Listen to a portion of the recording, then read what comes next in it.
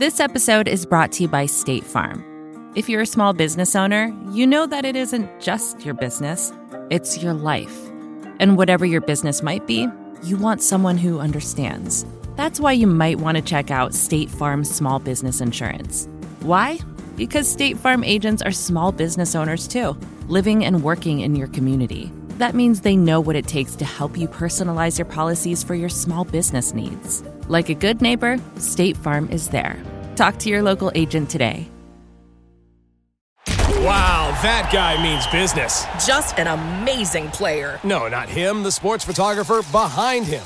What? He has a business bank account with QuickBooks Money where he earns 5% annual percentage yield, so he's scoring big on and off the field. You might even say he's the MVB. MVP? The most valuable business. Making your money work harder. That's how you business differently. Intuit QuickBooks. Banking services provided by Green Dot Bank. Member FDIC. Only funds and envelopes earn APY. APY can change at any time. This is Recode Media with Peter Kafka. That's me, live on tape from New York City here at Vox Media headquarters. This guy's been hard to get. We got him. Welcome, Alex Mather, CEO of The Athletic. Thanks for having me, Peter. I think everyone knows what The Athletic is because we've been talking about it on this podcast for about 2 years. Sure. Subscription-only sports site. Should not be successful because no one pays for anything and no one pays for sports. Yet you guys are, 3 years old? We are closing in on our fourth anniversary. Coming in on fourth. Yep. On the fourth year. And how many subs do you have? Our most recent public announcement was 600,000, and we're well north of that. Closing in on 1 million, I think, people That's in the and idea. outside the company say As by soon as the possible. end of this year. That's our hope, and if not, we'll be close. So we'll go over some basics, and then we'll back up. So $10 a month for subscription. $60 a year Yeah. is generally what we say. You can buy annually, you can buy monthly. And you do but lots of promotions, but the rack rate is $10 a month. $10 a month or $60 a year. That's Right. right. That's right. So we can do some math. 600,000, 10-ish, 60-ish bucks a year. Yep. It's a real business. It is. We were pretty proud. Lots of skepticism when you guys launched, as you guys expand, as you guys raise money, and even when you put out subscriber numbers. Sure. I'm sure you've heard this before, right? Yes. So you guys, I think, you go to Bloomberg every 3 months and say, we have a new subscriber number, and they write a profile. I'm only half joking. But I swear to God, I've talked to a bunch of people who run sports sites, and they go, that 600,000 number can't be real. That's got to be total subscribers over the lifetime of the company. It's active subscribers. It's people who are logging in every single day. Those are people paying you, so 600,000 plus people paying you every day to read, or once a month to read. Mm-hmm. You started it almost 4 years ago. That's right. You and your co-founder. I think you have two origin stories. There's one I like better. You pick. You tell me which origin story you want to tell me. I think there's only one truth. I'd love to hear the alternate universe. Well, you told me it, so I liked it. Yeah. So I met my co-founder at Strava, where we both previously worked, and Strava is a community for endurance athletes, and it's also a subscription business. It's usually a cycling app, right? Cycling, running, you can do other things on it as well. But you're a hardcore cycling nerd, you're sharing maps, et cetera. Exactly. If you're riding a couple 100 miles a week or you're running a marathon, you can track your activities there, but also you could pay to get more analytics or safety features and cool things like that. Successful subscription business at a niche audience. Yeah, and I was lucky enough to join that company very early and helped build the subscription backbone of the company, and this is early 2011. And so since 2011, have been very deep in the subscription business model and learning the tricks and trades, the little things that work, the things that don't, and made lots of mistakes and continue to learn. But I'm just really passionate about the subscription business model. It's really simple. You build something really great and people pay you for it. So you go to work for a successful subscription business and your thought is, I want to build another successful subscription business. There was a point in which we had internationalized the company at Strava and had sort of the fun, really high growth period was fading, and I was interested in starting something from scratch and seeing if I could do it on my own. This is the story you told me, which is the reason I like it, because you see, it doesn't normally when you get a founder in and they've had any kind of training or they've done any kind of pitching, they go, we wanted to solve this problem for consumers, or we wanted to figure out how to sell our Pez dispensers, or whatever it is. oftentimes it's not true. And I think a really good story is I wanted to start a business with these characteristics. That's right. Which in your case is subscription. Yes. And so how did you get to sports? Yeah, and what else I think the second anything part else? is exactly what you just said, which is I was a really frustrated sports fan. I'm from Philadelphia, and I live in San Francisco. So I don't necessarily care to read the local newspaper, which has politics and restaurants and You're like, show me footage of dudes eating horse poop, because that's Philadelphia sports. Those are my people, Yeah. and which often happens in San Francisco for other reasons. So was really frustrated as a sports fan, not getting the content that I wanted for the teams that I care about, given that the ESPNs of the world, while they produce amazing content, generally focus on LeBron James or the Dallas Cowboys. And they don't do local. They've tried local, international level, generally doesn't work. I mean, how many big companies have tried local in some form, and local is a fist fight in 47 different places at the same time. And you just didn't want to subscribe to the Philadelphia Inquirer? I wasn't getting the content that I liked there. I was getting, kind of the same thing they've done for the past 30 years, which is here's what happened, or here's my very specific opinion. I'm, just to kind of plug one of my favorite people ever is Nate Silver and 538. I was like, I love what 538 does. I love what Grantland did. How do I bring those kind of things to a Philadelphia sports fan? Whenever those sites wrote about the Eagles or the Sixers, I would read that article like 5 times. Right. And how could we create that in a local market? But did you go to sports right away, or did you try out other ideas? No, it was sports from the beginning. So you weren't selling long-haired Asian cat. Well, fancy. if you go back to 2000, before I joined Strava, I was dreaming of this idea in sports, and it was called The Armchair. A way worse name than The Athletic. Yeah. Luckily, I settled on The Athletic. And the idea was take some of my favorite people who cover Philly sports, and many of which we've hired, who are a little nerdier, who break down plays, who go deeper than perhaps the newspaper writer who is hitting a deadline to just say what happened. They have a different job. More bloggish content mixed with reporting. I thought that would be really interesting to fans.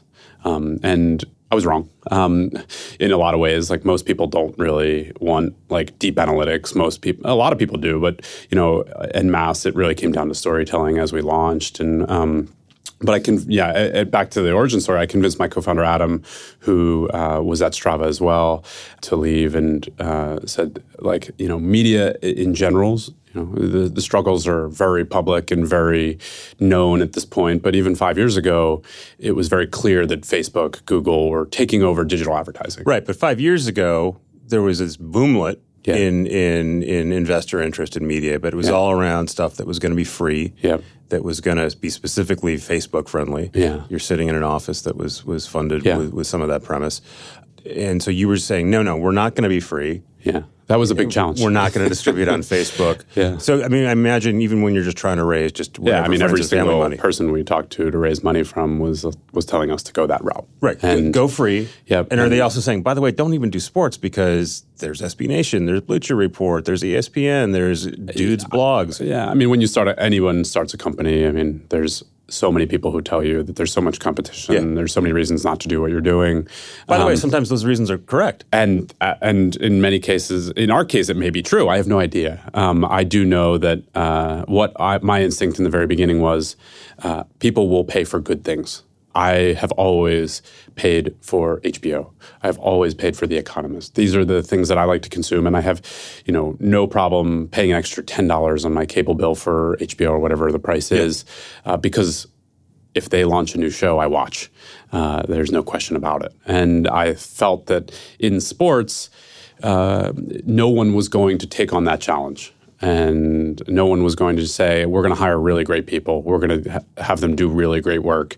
And we're not going to clutter it with ads. We're not going to focus on Facebook. We're not going to, sort of look into those incentives or, those rat races that those companies at that time were looking into. And now, kudos to the Voxes and the BuzzFeeds of the world for building really big, great businesses. It's taken a long time, and there's a lot to be proud of in that model too. For everyone said it wouldn't work, but it's working too. And but from our perspective, we said, well, there is an a percentage of the audience that would pay for really good stuff. The subscription stuff that was out there, Sports Illustrated, not quite RIP, but close to it. And then ESPN had a subscription thing that was mostly aimed sort of at fantasy players, I think, and sort of deeper analytics. And again, the thinking was like, all right, there's a niche audience that likes a specific thing. It's probably around gambling, even if they don't want to say gambling. Yep. But if you're a Mets fan or whomever, probably between your local paper and the sports blog and whatever SB Nation does for the Mets, you've got enough. But your thesis was no. There's not. On the surface level, so much content. Yeah. Right? But if you actually dive deeper and look, a lot of it's aggregated. A lot of it's like, companies taking the work of if you look at the New Orleans Pelicans, how many reporters are actually following that team? I know we are. We had Brian Curtis in here a couple months ago. He did a great story about how there were 3. I love that. And one of them had another job. Yeah. And they share a car, right? There are only so many people actually reporting the news. And then there are companies that live on top of that. And I think a discerning sports fan can see right through that and want more. They want depth. How many outlets now, you click on a salacious headline, still, it's 2019, and there's a tweet embedded, and there's a sentence above and a sentence below, right? I've written some of those. No, you haven't. I absolutely have. Really? Yeah. I'm sorry. But it didn't take very long. Yeah. But you get my point. A lot of it is surface level, and we just felt that there's this opportunity for people to produce great content that people will read, and it's not a massive, hundreds of millions of people reading it, but HBO has great margins. We hope longer term we have great margins, and premium businesses generally have great margins. I want to talk more about your business, how it's working. We're free. Yep. We're ad supported. We're going to take a quick break. Be back in a minute. This episode is brought to you by State Farm. You've heard it before. Like a good neighbor, State Farm is there.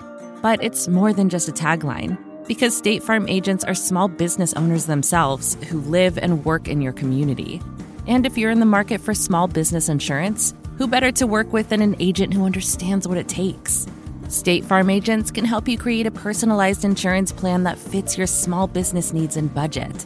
Talk to your local State Farm agent today about small business insurance. Like a good neighbor, State Farm is there. Wow, that guy means business. Just an amazing player. No, not him, the sports photographer behind him. What? He has a business bank account with QuickBooks Money where he earns 5% annual percentage yield, so he's scoring big on and off the field. You might even say he's the MVB. MVP? The most valuable business. Making your money work harder. That's how you business differently. Intuit QuickBooks. Banking services provided by Green Dot Bank. Member FDIC. Only funds and envelopes earn APY. APY can change at any time. Back here with Alex Mather, still offering a subscription-only product. You guys are really rigid about the paywall. We are. There's almost nothing free. Yeah. I went to the site today, and they're like, here's a bunch of reasons why you should give us money. Yep. And none of them include, and there's no free stories. Nope. You do have a free podcast. Yep. The Lead. Yep. With Wondery. Yeah. It's really cool. It's like your version of The Daily. That's right. I'm assuming the theory is that's marketing for you? It's a bunch of things, and part of it is absolutely marketing. We think that audio, currently the distribution for audio is Apple and Spotify and some other catchers for pods, and there's a really big audience to build there, and we love the audio format, and working with Wondery on deep stories for that podcast felt like a really fun thing to do, and just seeing some of the written stories come to life over a podcast is really fun. And can you make money from that pod, or absolutely, yeah. And daily podcasts, if they're done well, I think generally pretty profitable. But the goal isn't necessarily for us, The Athletic, to make lots of money on it. Maybe it is for Wondery, and our goal is building our brand and getting our brand out to more and more people and have them hear our great stories. Let's go over some more of the mechanics of the business. You are actually paying writers. They are salaried. They're not running their own microsite. Crazy. They're not forming their own LLC like the Maven is going to ask their contributor network to do. No, they are. We have 475 folks in our newsroom. You've hired 475 editorial employees. That's right. In nearly 4 years. That's right. So you should get an award for that. We pay them really well. Really well means what? What's the range of salary? 30-40% higher than they've made before. But a living wage in every city on earth. Uh-huh. And these are people who generally had a job at the local whatever paper. Some people have come from newspapers, some magazines, some websites, some TV or radio companies. Is there a bonus still for converting subscribers? Some of our higher end folks have that built into their contracts. Many of our folks are contract employees where we have them for 4 years and they have agents and it's a talent business. You were walking, I met you a couple of years ago, you were walking through the model. It seemed too good to be true. Like you were going to have it was a big base salary and then there was a big subscription bonus. And by the way, you kept that bonus going forward. Yep. That still exists? Or and equity. You've tweaked it. And we provide equity to every full-time editorial employee. We really took the problem head on, and I think it relates to, the very hard paywall, which is if we can't make this work, let's find out as soon as possible. Cutting corners everywhere isn't going to get us that answer. So let's take this on. Let's hire the best people. Subscription does not work without the best people. HBO or Netflix does not work without the best people, and you have to pay the best people. You have to treat them really well to keep them around. I'm a little confused because you guys really emphasize local. Yep. Whatever market you go to, you were walking me through this. You were saying if we go to Minnesota, we don't say we're going to run a Vikings blog necessarily. We see who we can hire, who's good, and if that person covers hockey, then we're going to run a Minnesota Wild blog. Is that still the same theory? We're comprehensive now in the United States and Canada. We hire for every team in the country. So you do that, pro or college. But you also then are hiring a lot of people who I assume are not cheap, who have a very national profile. That's right. So I can't quite figure out. Well, I think we started the company really thinking about local. Right, that was kind of our crack that we tried to kind of get our crowbar into, and said, no one's really taking on this local problem. You're an Eagles fan, we have stuff for you. Exactly, and what I was wrong in that, I thought that people would just follow the Eagles, Sixers, Flyers, and Phillies, and be on with it, but I was completely wrong. People wanted to follow the NBA. People who live in San Francisco want to follow the Warriors, the Eagles, and the Liverpool in the UK. The bundle has become our most powerful thing. If you're a sports fan, the bundle means what in this context? Yeah, the bundle for us is just English Premier League team, a college football team, a college basketball team, a pro team in one city, and a pro team in another. People. Meaning you have a bunch of stuff and it's all in one service. Yeah, 2/3 of our subscribers are under 44. So what you should just call a newspaper, right? It has a bunch of different things. It has a bunch of different stuff. Yeah. But 2/3 of our subscribers are under 44. Folks who are younger follow teams differently than perhaps older folks do. They see every game on TV. They follow players. The sports interest sort of quote unquote bundle is different. And that really surprised me. And, that has created a company where it makes sense for us to hire people who cover the sports nationally. So you show up to a new town, new market. Yeah. How long does it take you to sort of build out what you need? It depends on the market, but I'll give you a very concrete example around the UK. Earlier this year, it was a big move for you guys. It was, and we, in our board meeting, we were questioning whether we should do it this year or not. And from the moment we decided to evaluate the opportunity to launch, it took 119 days. So about 4 months from should we do it? To we've hired writers. To we've hired 55 people. Covering Premier League. Covering Premier League, covering the Champions League and the Championship. And that obviously that's not just a UK audience, right? Because those teams have it's global audience. Only about half the audience is in the UK. Yeah. And that was definitely part of the thesis there. Are you profitable yet? No. And are individual markets profitable? How long does it take to get there? I mean, there's so many ways to slice and dice a business like this. The bundle is complicated. Yeah. There isn't a typical user. People follow lots of things. But, we absolutely look at margins in this company. And if I'll use an example. Our first market, Chicago.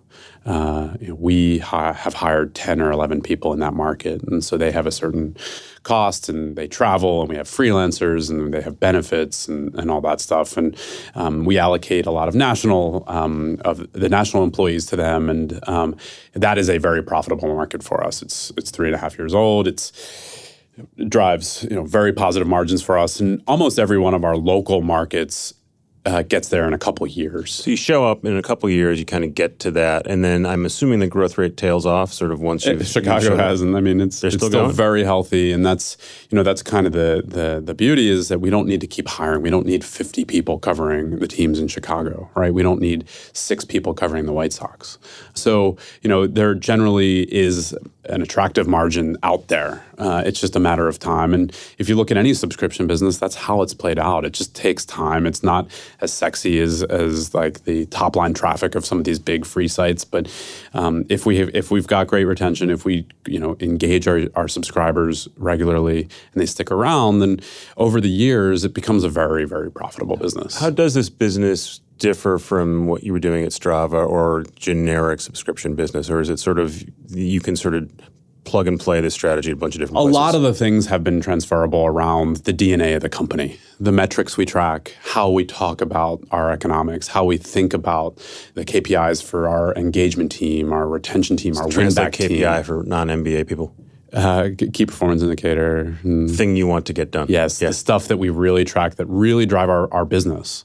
And those kind of things transfer over. What's so different is it's a media company. Yeah. Every day I wake up and it's a new product. That was the second question. Yeah, what's it like working with journalists who are lovely people and also assholes? They're tricky. They're trickier than computer code. That at Strava we just write code, but they are wonderful people. I've personally recruited well north of 100 of them, and we've found that the relationship is really, really strong between us and them, and we've done it by asking a lot of questions. How can we be better? How can we make this thing work? How can we get better work out of you? And what's the best way for us to get the best work out of every writer is our goal. And they say, pay me more. That's part of it. What's the retention like once you brought these guys in? Talent or subscribers? Talent. I think we've lost 2 or 3 people total out of 500. Pretty good. And then actually on the subscriber, I hear from people around your business that you have an insanely good churn rate. Yeah, it's been wonderful. Retention is one of our strongest metrics, and it really comes back to the product we're building. And so most of our subscribers subscribe annually. Sports is like a wonderfully annual business. And the people who are coming in for $1, I'll address that in a second. I think it's related in that most of our subscribers are annual, well north of 90%, and 83% of those folks pay for their next year, regardless of the first year price. So you come in for $1, whatever the promo is. Whether it be 30%, 40% off. And then you bump me up to $60. That's right. And I pay it. I think it's 80 basis point difference or something in retention. And what's crazy, we were just running some numbers on a bigger cohort, a bigger set of subscribers that have been with us for 3 years now, or 2 years now, 98% retention from year 1 to 2. So once you're in, you're in. And what we've seen is our bundle continues to get stronger as we hire more journalists and we cover more teams, or we cover teams better. And that retention just gives us so much confidence to go out and hire more journalists or pay them more. And that's just the core of it. If you can retain your subscribers, then you have so much opportunity to build a better product and hopefully keep competition well behind you. I'm trying to remember when I met you, but it was a couple years ago. It was after your infamous New York Times interview. Sure. We'll get to that. Yep. I remember we had very expensive eggs. We went somewhere very expensive for eggs. And I was like, you're a startup? But thank you for the eggs. We're a subscription, but premium subscription business. So you're walking me through the economics of this, and we're making money in each market, blah, blah, blah. I'm like, this is great because you're throwing off, I think you said you were profitable at the time. Like, this is great. You can fund this thing without having to go raise money. Sure. You can retain that equity. And this is, it's a self-perpetuating thing. And then I think, a month later you announced some giant round. Raise a bunch of money, grow really fast is a very conventional model, but it's also one that people are rethinking a bit now, sure, particularly in media. I think one of the lessons people have learned in this last round of media stuff is if you raise a lot of money, then you've got to build a really, really big business to meet that valuation. And there's an argument for just going to not doing that. Sure. How did you think that through? I think from day one, we definitely wanted to build a big company. And we went through Y Combinator very early, and our ambitions were to build a big company. And we think that the opportunity is there. That said, capitalizing the business is something new to us. And, it's to the outside world, it sometimes seems obvious, but when you're in it and you're growing fast, it's not simple. It's a really complicated equation. Because the trade would be fund your own growth. And it would take 5 years longer to... But then you would own close to 100% of the company. If you sell it for a few $100 million, you've made a life-changing amount of money. Now, if you sell it for a few $100 million, your investors will be disappointed because you've raised how much so far?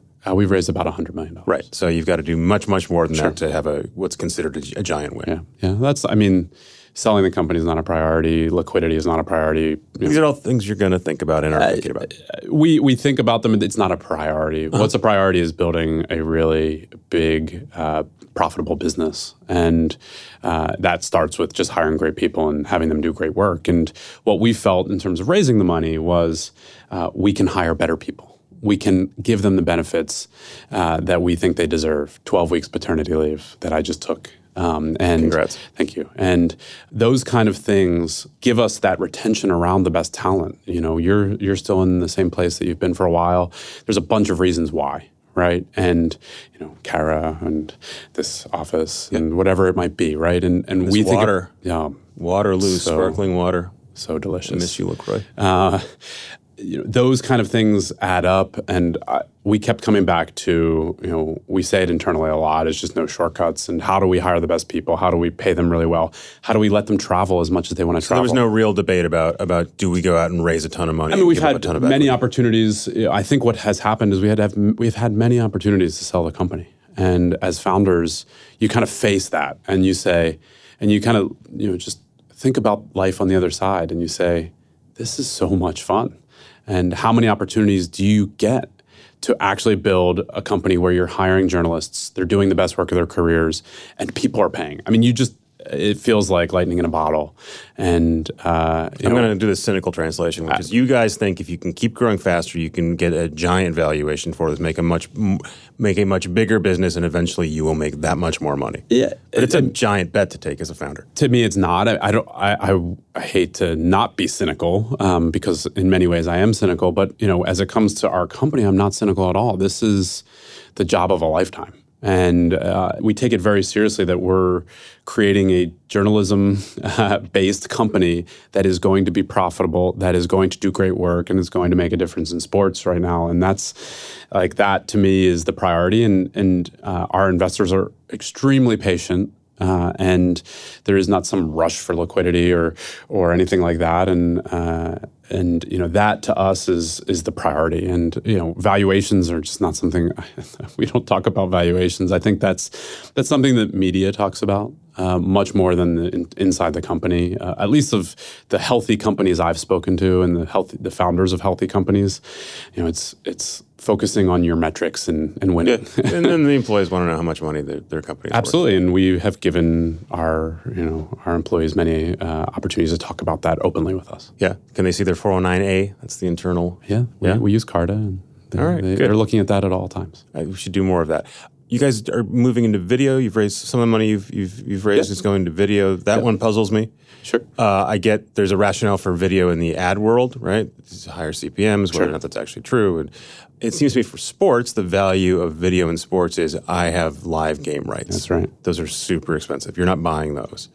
Definitely not. Right. So, and then the core of your subscription offering is really well-reported stuff you can't get anywhere else. Sure. It's hard for me to figure out where video fits in that with world. video, it's an experiment, and we're testing journalism with video, whether that be investigative stories, whether that be profiles on people you want to get to know. And we've done some stuff on Shaq and get to know his business side. And we have a great video story out today on ADHD and some stuff going on at the University of North Carolina. I listened to the podcast version of that. Yeah. And so, these are things that we wanted to experiment with. And so you consider this an experiment? Yeah, absolutely. I mean, do you think it's reducing churn? Can you see any benefit from it yet? We absolutely see benefit during a trial if a subscriber or a trialer watches a video, they're much more likely to subscribe. And same with podcasts. So you think it just sort of adds heft? For us, the medium is experimental.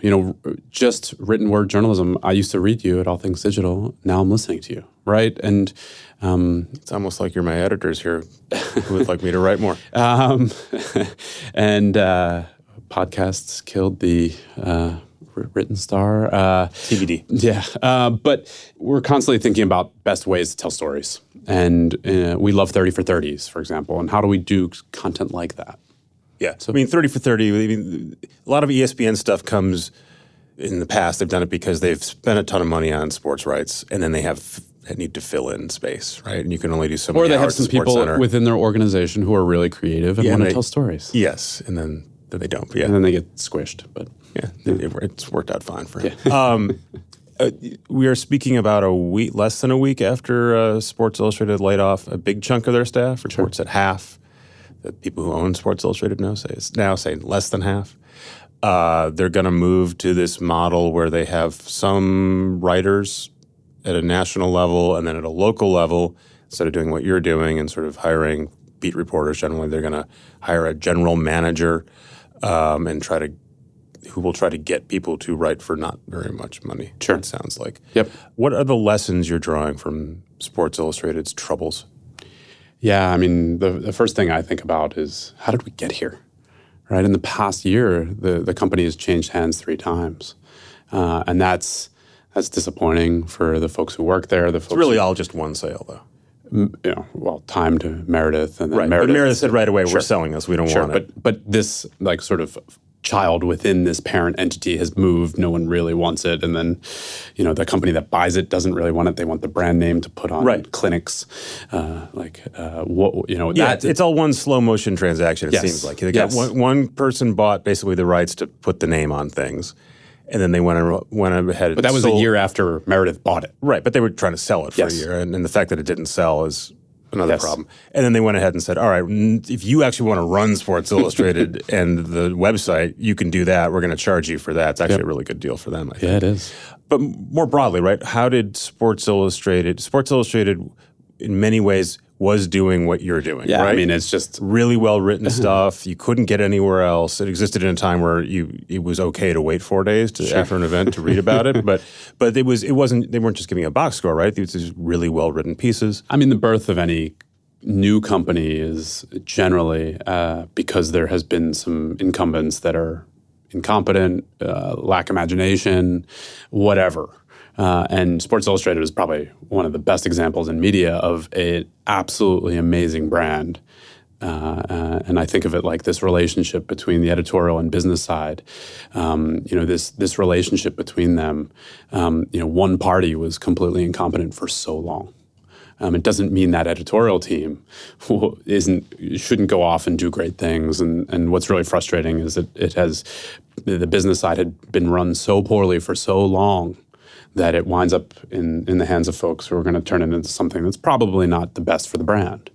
And my second point around this, and it's probably the much more frustrating meta point, is that their strategy, the Maven strategy, is actually still a viable strategy in 2019. How is this viable? And why aren't we having a bigger conversation with Google or Facebook or these platforms where it was fun when BuzzFeed hacked the Facebook feed to show you cat videos, or it was fun when people like Yelp hacked Google to show you restaurant reviews. But it's not fun when these companies exploit workers. But this is the sound of me putting on my devil's advocate. Sure. Okay. If I can figure out how to make low-cost content that human beings find acceptable and interesting, right? We're not talking about gaming the algorithm, right? Sure. But if you click on it and it gives you, people are making fun of a Maven story this week because it was a Notre Dame game and it was kind of poorly written. Got it. But let's be honest, poorly written is fine in a lot of cases. If it communicates what you need and you didn't pay anything for it, and if you can arbitrage the cost between what that costs to make and some, but it's a business. What's the problem with that? But we have to look at the broader ecosystem of journalism and reporting. The companies that are actually doing the reporting. that are being aggregated. I'll tell a funny story. It's funny because it's a silly story, but it's sad. We did a story on the Philadelphia Eagles about the backup quarterback, McCown, and he had played for, I think, every team in the NFL and thrown touchdown passes to, I think, 37 people. And so our enterprising Eagles reporter got him to try to name all 37. It was a silly little thing, but it was very funny. Good stuff. And it was a really fun story. And I think he did name all 37, which is impressive. And if you Googled that player's name, our story would come up. That was cool. Within an hour and a half, CBS Sports took, a third of the article, copy-pasted it, wrote a better headline than we did. And because they're, CBS Sports, they rank way higher than us on Google, and took the traffic. And I understand that, like, this is also the lament. This is the lament of every smaller company, every smaller media company, and also you're a subscription business, so you shouldn't care about the Google rank. But Google does drive traffic, which drives awareness, and this isn't like a sort of religious argument. It's more just if Google and Facebook are serious about journalism and serious about the effects of journalism, and we're fine. The Athletic is fine. But when local newspapers are aggregated, when the reporting they do is aggregated, they're hit a lot harder. Yep. And this affects the reporters. This affects everyone. And it's an ecosystem. When Google says they care about journalism and throw money at it, do they? Or do they want to actually have a conversation about, when people are exploited, this LLC thing? This is the Maven. Yeah, it's embarrassing. They make their employees contractors. Yeah, so that they can't unionize. I don't know what the play is there, but that's a really sad state of affairs. Is the Athletic unionized? Have the employees come to you yet? No. We have a very strong, healthy dialogue with our newsroom. And that's frustrating to me. Our work will be aggregated. The quality is low. And this is why our company is successful, to be clear. This is why, real sports fans don't click those articles. Yeah, they might be able to arbitrage those clicks and make a little money. But what are they doing to the SI brand long term? That's really sad to me and frustrating. And so I would hope that the folks at SI that are really good at their jobs consider working at The Athletic.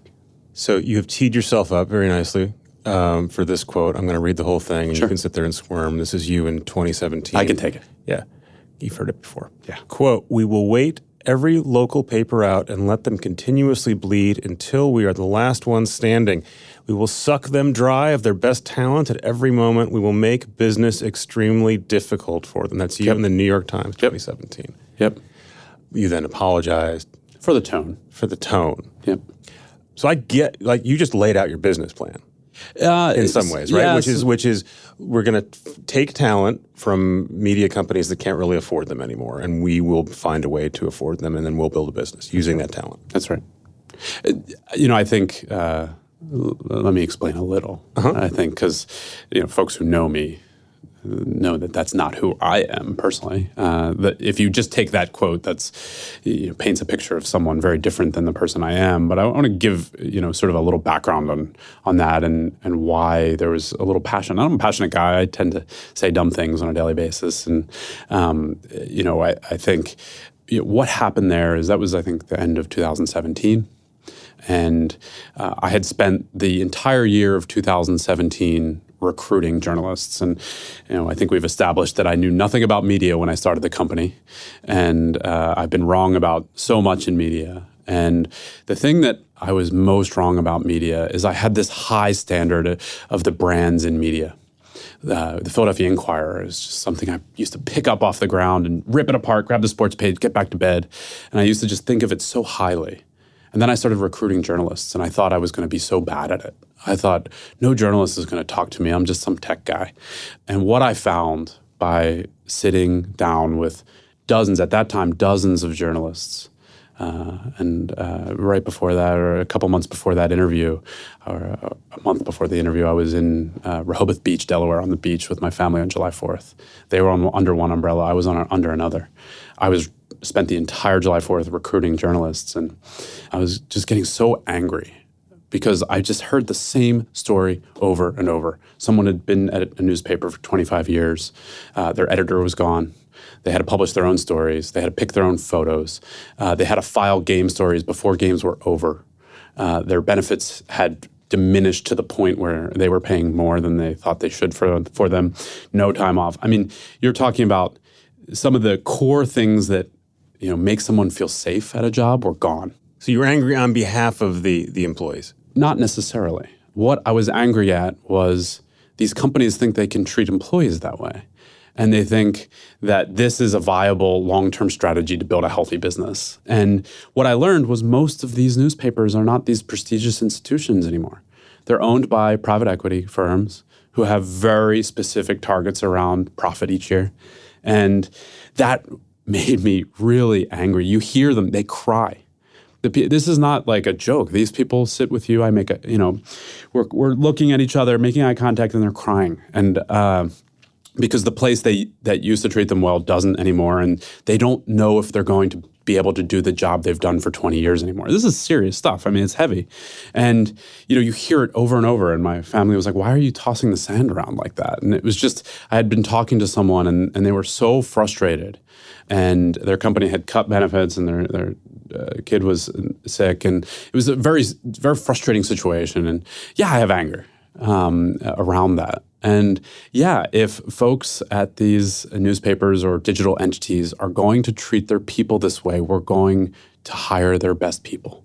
And I still mean that today. And, while they're off, doing whatever they do at the top of these companies, I'm the CEO of this company. We have 475 people. I met 90% of the people in the UK. I met them face to face and recruited them myself. And we have a vision. We have ambitions that, lead to a profitable company with healthy journalists. Like, if you're a reporter out there and your management doesn't have a vision, doesn't have a plan to make you feel good about your life and feel safe, then think about that. So people have obviously read this quote back to you before. I got to say, when there was a kerfuffle over it, I thought, I don't think this is this big a deal. I get that maybe you get some poor word choice, but to me that read like, look, this is what you're telling your investors. This is what you're telling your employees, which is we are disruptors, right? If you hang around tech for very long, you encounter versions of this all the time.